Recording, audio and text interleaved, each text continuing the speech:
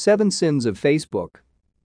Facebook is a powerful platform that can be used by professionals to promote their brand as well as for personal purposes.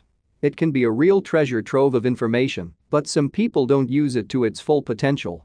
If you don't want to be one of them, take a look at our list of 7 cardinal sins people commit on Facebook. 1.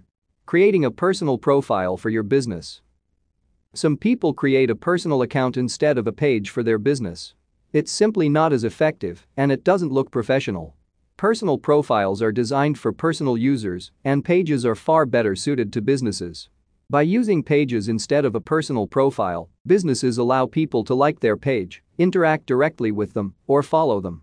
They also benefit from features designed specifically for businesses, such as Facebook Business Page Analytics.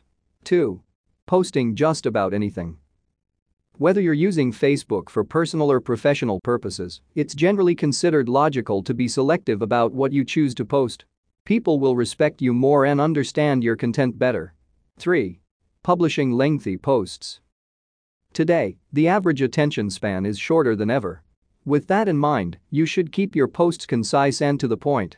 If you can't express something clearly and coherently, perhaps it's not worth publishing at all. 4. Overposting. Overposting can seriously decrease the number of followers you have because people eventually start seeing you as spam. Don't post too often. Try to limit yourself to a maximum of 2 posts per day. 5. Having several Facebook accounts. This goes both for personal and business accounts.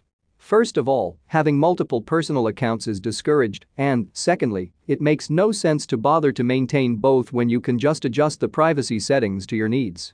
6. Posting bad resolution images. This one just makes you seem unprofessional. If people can't tell what's on the image you posted and you can't seem to find a better one, it might be better not to post anything at all. 7. Sharing your social plans. Unless you're planning on inviting all of your Facebook friends to your party on Saturday, it's better not to share the details. Plus, there's a safety issue here. Publishing everything you do isn't always such a good idea.